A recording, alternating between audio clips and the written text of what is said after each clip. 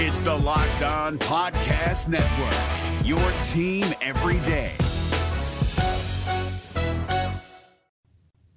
The Mariners and Mets have swung a deal involving a trio of relievers. We'll break down the deal and answer some of your mailbag questions coming up. Colby, hit it. You are Locked On Mariners, your daily Seattle Mariners podcast. Part of the Locked On Podcast Network, your team every day.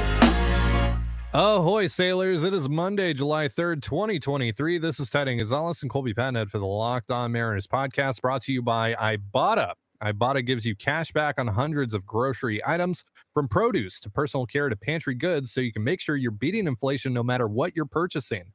Right now, Ibotta is offering our listeners $5 just for trying Ibotta by downloading the free Ibotta app and using promo code MLB.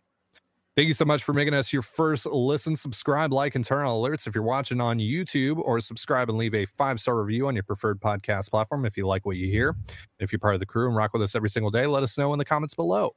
And if you want to hear from us even more, please consider signing up for our Patreon. You can now get a free 7-day trial to check out the show.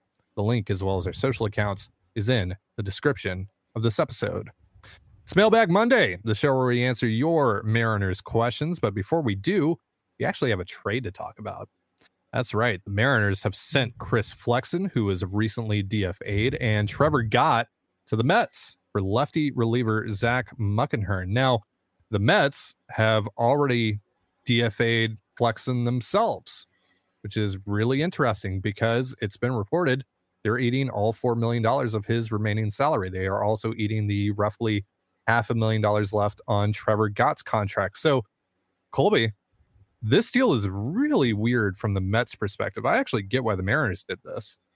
But the Mets have essentially paid $4.5 million and a controllable asset in Muckenhirn, and it doesn't really matter in this case if Muckenhirn is anything or not, but he is a controllable asset at the end of the day, for a guy that just recently came off of the IL, obviously was really good in April and May, but has been terrible his last 3 outings.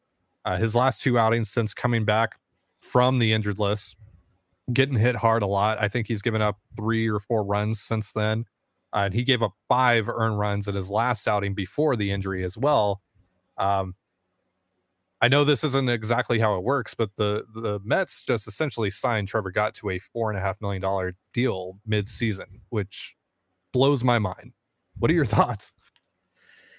Yeah, I don't quite understand what the Mets are doing, because they're not a good team. Trevor Gott is not going to help them all that much. And Flexen, I guess they could DFA him and then they could just sign him to the minor league deal and stash him in AAA. But you don't give guys that you're going to stash in AAA $4 million. You don't give that up to have the right to get them when you could just go out and sign them after they clear waivers. So I'm not exactly sure what the Mets plan is here. It doesn't seem to make a lot of sense on the surface. It's possible they really like God, and we know the Mets money, they waste it, right? That's just straight up, the Mets waste money, and this is a waste of money. And I know a lot of fans wish the Mariners ownership would waste money like the Mets do, but they're not going to. So the fact that they were able to save $4.5 million and all it cost them was a guy that they had already said they don't want around because they DFA'd him, and middle reliever, which is the easiest, most replaceable thing to find. In fact, you have a couple of those guys already in AAA ready to take Gott's place. So yeah, I don't think that I don't think that the Mets are good. I don't think they're a well-run baseball organization, because I don't get why you would make a move like this. You got marginally better at best, and it still costs you $4 million, and you're a team that's not even like close to a playoff position right now. Why? I don't understand it. It's really strange. So I've been told that Matthew Festa will be the one who takes Gott's place in the Mariners bullpen. We know that Darren McCacken is with the club. He was in the clubhouse yesterday as they got set to head on out to San Francisco, which that series starts tonight. You can catch all the action on the Mariners hometown broadcast with SiriusXM via the SXM app.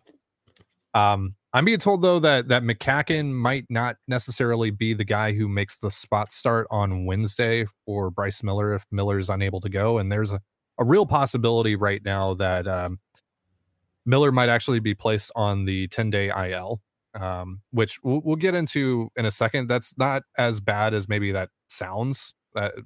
So don't sound alarms. We'll get into that in a second. But McCacken might only be up to eat some innings over the next 2 days. And then Wednesday could be a bullpen day, or it could be Tommy Malone. So we'll see on that front. But yeah, so Miller going on the IL potentially, again, isn't as bad as it sounds. If you thought that he wasn't going to be able to make the start anyway, you can retroactively put him on the IL to Friday, and then you got the All-Star break coming up. I don't think he was slated to make another start. I think Wednesday is supposed to be his last start before the All-Star break. So he's only missing that one start. He'll be eligible to come off of the IL once you're out of the All-Star break. And you're probably going to reshuffle your rotation anyway coming out of the All-Star break. So it's probably not going to be, Miller's spot in the rotation to start things off, which is what it would be scheduled to be if it was just chalk right now. So that's not really anything of concern. The other thing here, though, with the Gott trade is, maybe this starts to open the door for guys like Isaiah Campbell and Prolander Baroa and, maybe someone like Travis Kuhn, someone like that. So we'll see.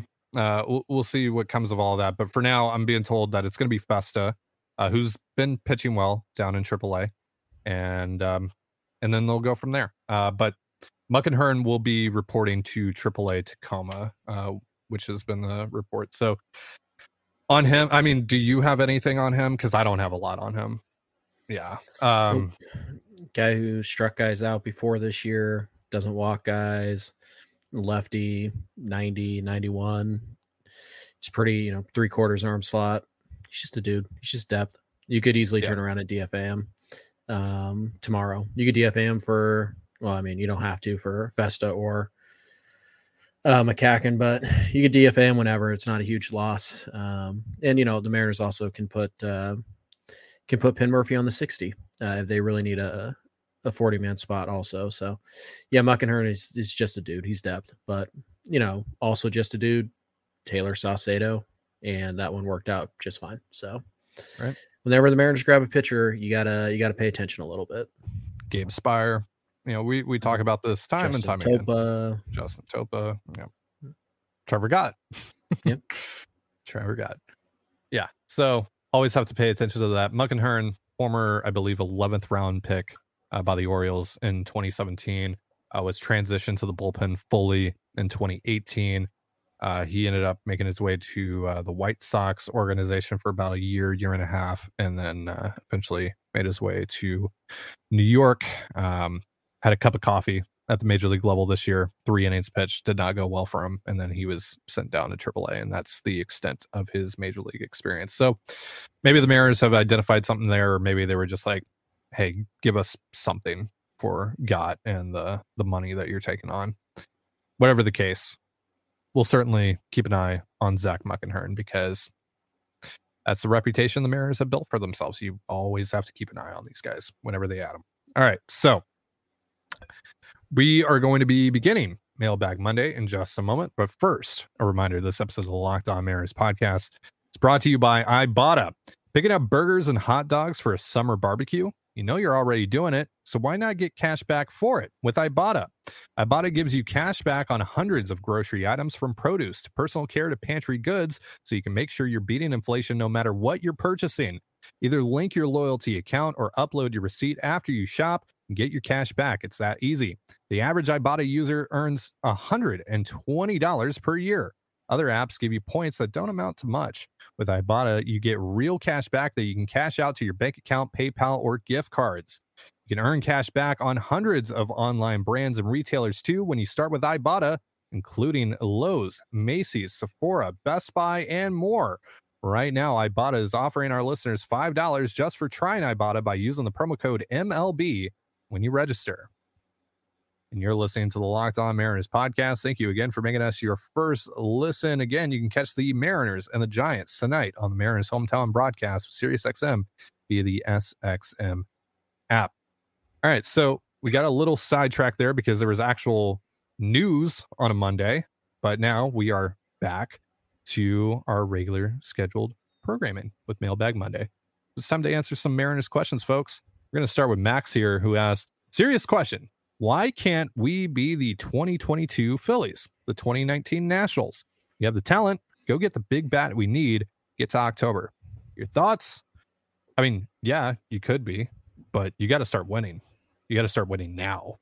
Because, again, I'm sorry to say it again, because I've said it a billion times over the last week and a half, 2 weeks on the show, but you have to incentivize Jerry Dipoto and Justin Hollander to actually go out and get aggressive at the trade deadline. And the only way you're going to do that is by winning games in the month of June and now in the month of July. And you didn't really do the first part of that. So now you have to make up even more ground in July, because even those teams that you mentioned, they weren't hovering around 500 at the trade deadline.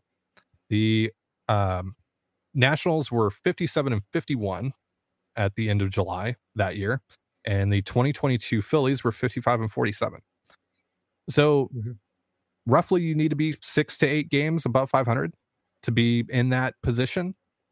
And yeah, I think that's where you need to be if you're going to incentivize Dipoto and Hollander to actually get aggressive at the deadline. So yeah, I think you got 24 games until the deadline. Realistically, you probably have to go 16-8 to give yourself a shot. Unfortunately, you can't just like wait until the results of those 24 games are in before you decide whether or not you can go buy a bat. So you kind of have to make a split, a judgment call here, but you certainly have the talent for it. But it's just hard to buy that this team is going to reel off any kind of consistent win streak, like winning 18 out of 26 or whatever, because that just haven't done it at all this year. Their longest win streak all year is 4. Their best 10-game stretch is 7 out of 10, but then they immediately went out and lost 7 of 10. So they've just been bouncing back and forth between 2 games over or 2 games under 500 for the better part of 6 weeks. So just a little hard to trust, but could they be that team? Sure, they absolutely could. They have the talent. They have a superstar who's not playing like a superstar right now. So that's something that can, turn around really at any time. They have a couple of guys who are cold and they're starting to heat up. They're getting contributions from the bench finally, or from, depth pieces. And the pitching is still really good, even with a couple of blow-ups here and there. So yeah, they could be that team. But it kind of has to start now. That's the only thing. It has to start now. And you got a tough 7-game stretch here before you get to the All-Star break. So it kind of starts by going 4-3 or 5-2 on this road trip, which isn't great, because ideally you'd like to be in a position where you can go 3-4 and be like, okay, well, whatever. But you're really not in that position right now. So yeah, the next 24 games are absolutely critical. Thank you for your question, Max. Now we have one from Garrett here. How much of a disaster is it for the organization to only have one Mariner in the All-Star game? Disaster seems a little strong. I mean, look, it's disappointing. Yeah, absolutely. Sure. It's disappointing. You have the All-Star game in your backyard.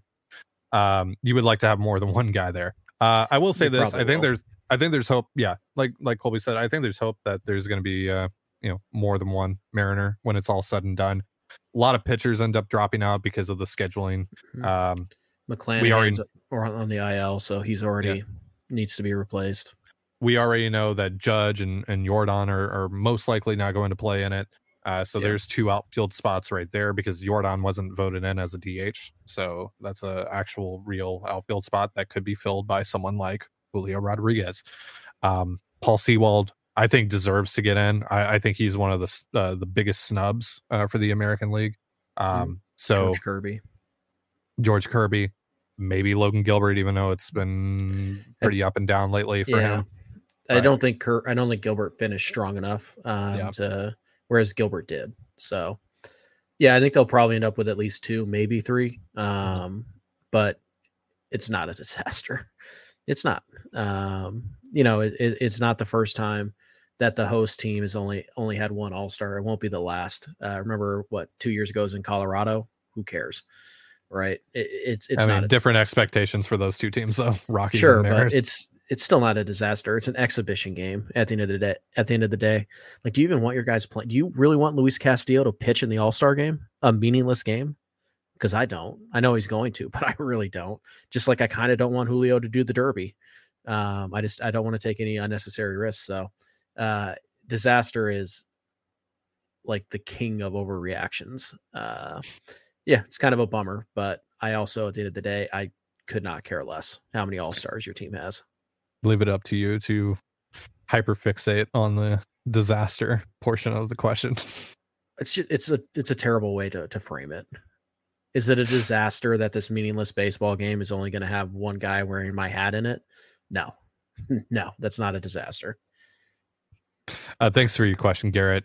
Brett here wants to know, if you had to make a decision right now based on where this team is at, would you trade Teoscar Hernandez at the deadline or hold out for an extension? Also, who is the most likely Mariner to get traded this deadline?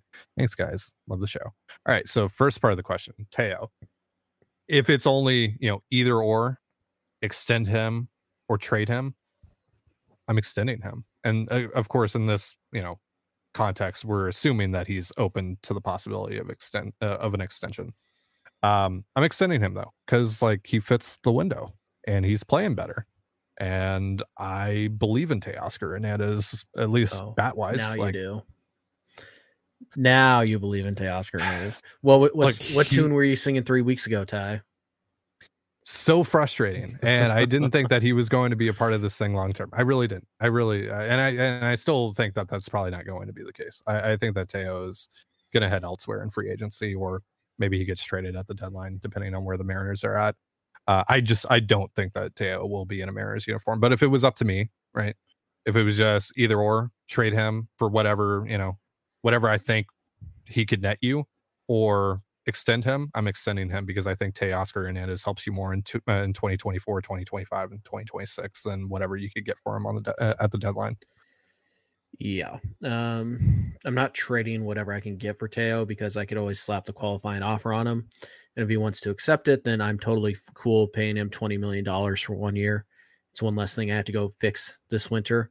And if he doesn't, and another team wants to give up a draft pick to sign him, then I'm fine with that too. So unless the player I'm getting back is going to help me more than the draft pick, no, I'm not trading Teos. If somebody wants to overpay, I'd consider it, but I'm not trading Teoscar Hernandez for, a couple of AA arms, one of whom might have a chance to start and be a number 5 and like a bullpen guy. No, that's stupid. I wouldn't do that.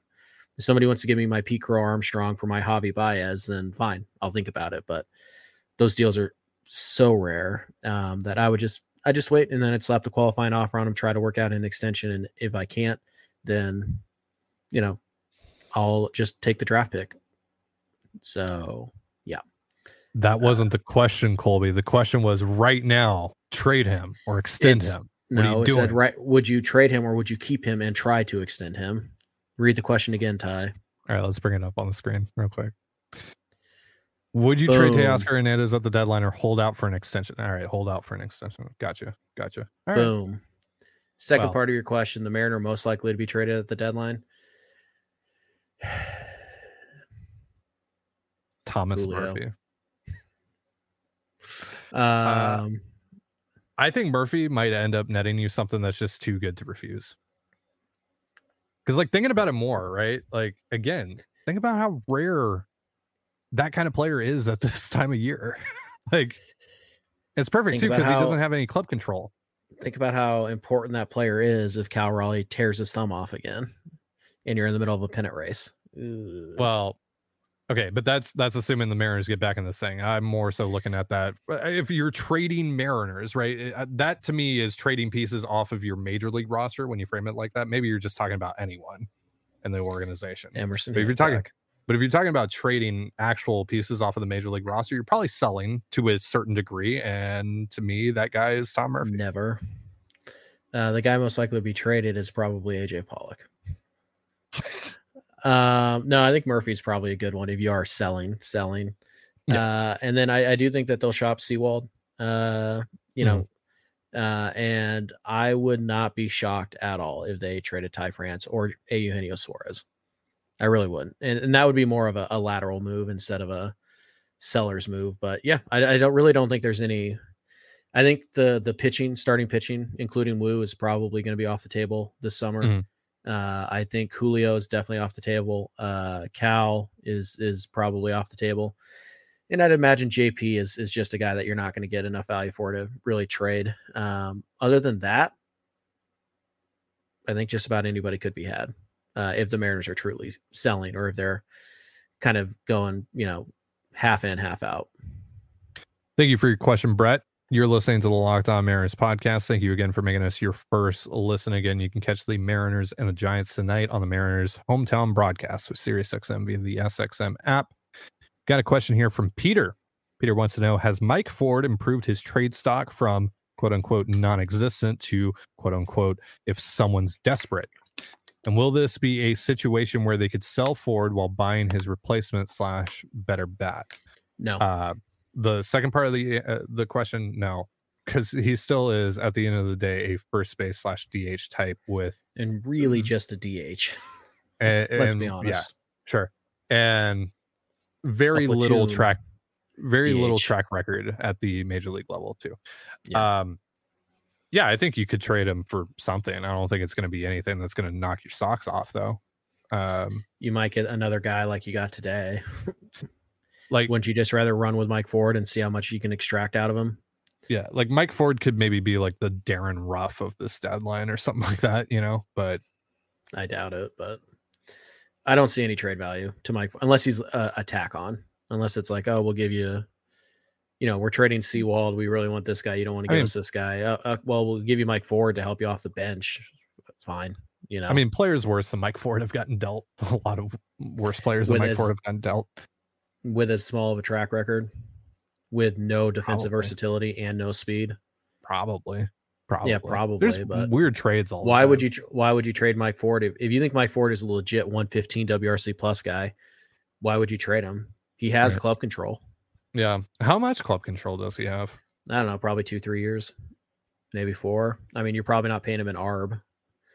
So he's out of options. So you do have to carry him. And he is, like I said, he's only a DH. So yeah, I just don't see anybody being all that interested in Mike Ford. I think most organizations think they have a Mike Ford in AAA. So I just don't see it. Thank you for your question, Peter. Mark here wants to know, hope in the last 2 days were the actual Mariners. Would Jerry and Co. do a Graveman type trade with Seawald if it made them better for this year and the future, or is he untouchable? No, he's not untouchable. And it's a bit different of a situation than Graveman because Graveman was a rental. Seawald, of course, has a little bit of club control remaining.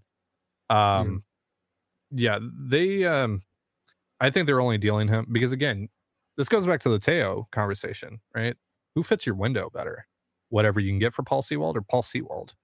And it's going to have to take a pretty special package for you to realistically say, like, that helps me more in the future than Paul Seawald does right now, because you're going to try and compete next year. You are. That's just what your window dictates. Yeah, Seawald is at least above average high leverage arm. I know we keep on waiting for him to implode. I know the profile screams middle reliever, but he's not. Like, it's been 3 years of this now. Yeah, essentially 2 full calendar years and 3 seasons where he's been the same guy. Sometimes he strikes out more guys, but basically it's the same numbers, the same ERA, the same FIP, all that. So, and you get him he's only going to cost you like $5 million next year. You're not trading Paul Seawald unless you're getting somebody who you think helps you more both this year and next year.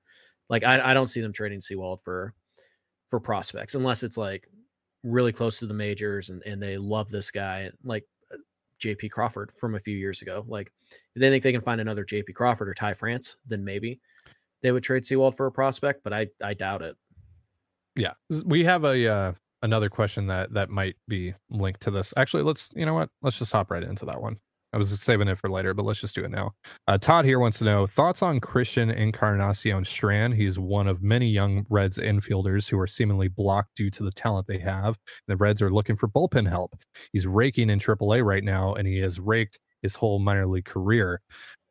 So I think if you were to get Encarnacion Strand, who's someone we've been asked about a lot, and usually we don't talk about particular like specific players on other teams on Mailbag Monday because it's more of a Fan Fiction Friday thing, but we will with this because I think it's going to cost Paul Sewald. You know, I mean, like you're not trading Andres Munoz, and I don't think anyone else in your bullpen is worth Encarnacion Strand. So, Colby, would you entertain a Paul Sewald trade that lands you Encarnacion Strand? I'd really prefer to get somebody who is has some major league track record. I don't know. I think you certainly have to consider it. If you think he's a first base only type, which a lot of people do, then no, I probably don't. But if you think he can play third base, I would definitely consider it. And if they made that move, I wouldn't hate it. I would prefer that they go get somebody with some kind of major league track record, or at least some kind of, even if it's only a couple dozen games, just some kind of proof of concept. But Encarnacion Strand, if you think he can play third, if you legitimately think he can be an average third baseman, then yeah, I think you should consider that for Sewald. If you don't, then no. I don't want another first base only type on my roster. So right, yeah, I would hold out for more, and maybe it's Encarnacion Strand and something else, right? And or like Encarnacion Strand and Nick Senzel, something like that, right? For Sewald, that makes it, closes the gap there, but we'll see. I'm certainly open to it, but I don't love it. Yeah, I agree. And it would be funny though to see the Reds buy from the Mariners a year after the Mariners bought from the Reds multiple times. Yep. All right. Last question of the day comes from Nick. And by the way, thank you, Todd and Mark, for your questions. Nick wants to know when, if at all, will we see Gabby Gonzalez hit Everett? Maybe after the draft, because I mean, naturally, you're going to have at least a couple guys who hit Modesto coming right out of the draft. So maybe that's the opportunity there. What do you think? Yeah, again, you don't want to be too aggressive with guys. We get, Michael Arroyo going to be in Double-A by the end of the year. No, like you really don't want to be too aggressive with guys, but this is his second year stateside, I believe. So that's obviously a plus. And yeah, after you get through the draft, a lot of those guys are going to get assigned to A-ball. They're going to get assigned to Modesto, particularly the college guys. So it is entirely possible that pushes a couple guys off of that Modesto roster, including Gonzalez, maybe Arroyo, but probably not. Probably Cole Young gets pushed up as well. So I think right after the draft, which I think starts on Sunday. Does it start on Sunday? I think Saturday? It's on Sunday. Yeah, it's on Sunday. So sometime in the next, I don't know. Well, they have until August to sign these guys. So I would guess sometime around August 1, they would probably consider, at that point, they would consider moving up Gonzalez and Young to make room for some of the new draftees. So I think he probably does finish the year at Everett. I just don't know exactly when that's going to happen. We talked about Arroyo eventually maybe making his way to Everett before the end of the year. Could you see them accelerate that after the draft and just say, you know what, let's see it? No. I know it's super unhinged, but you don't want to Axel Sanchez the guy. All right. The Mariners were really aggressive with Sanchez, and it took him a couple months to find his footing in high A. And you just, it's not the end of the world because he's turned it around as of late, but you don't want to rush guys unnecessarily. So you want to make sure they're comfortable. You want to make sure they're ready because again, it's another culture change. You're going from Modesto to Everett, and there's a new clubhouse, there's a new ballpark, it's a whole bunch of new stuff. You're in a new state. You're even further away from home. It's just one of those things where you want to make sure that the guy's in a really good spot, both mentally and obviously, statistically. So I think they could do it like for the last couple weeks of the year, but I think what they would really like to do is they would like Arroyo to stay down in Modesto all year, clean up, produce, and then just start him next year with the knowledge that you're going to Everett. You're going to start the year in Everett. and then you can kind of, change plans accordingly based on how he finishes off this year. But I really like the idea of just keep him down there for the entire summer. If you really want to push him into Everett, fine, give him a couple weeks, don't overexpose him, and then just have him start next year with the Aqua Sox. That would be my preference. All right, well, that's going to do it for our show. Thank you so much for joining us here on the Locked On Mariners podcast. For Colby Patnode, I'm Ty Dane Gonzalez. Be sure to give us a follow on Twitter at @LO_Mariners. You can follow me at Dane Gonzalez, that's DaneGNZLZ, and Colby at CPAT11, that's CPAT11. Follow us on Instagram and TikTok as well over at Locked On Mariners. That's one word, Locked On Mariners. You can also find all that stuff in the description of this episode. And thank you again for making us your first listen. Have yourself a beautiful baseball day. And if the Mariners win, we'll see you tomorrow. Peace. Hey, Prime members, you can listen to this Locked On podcast ad-free on Amazon Music. Download the Amazon Music app today.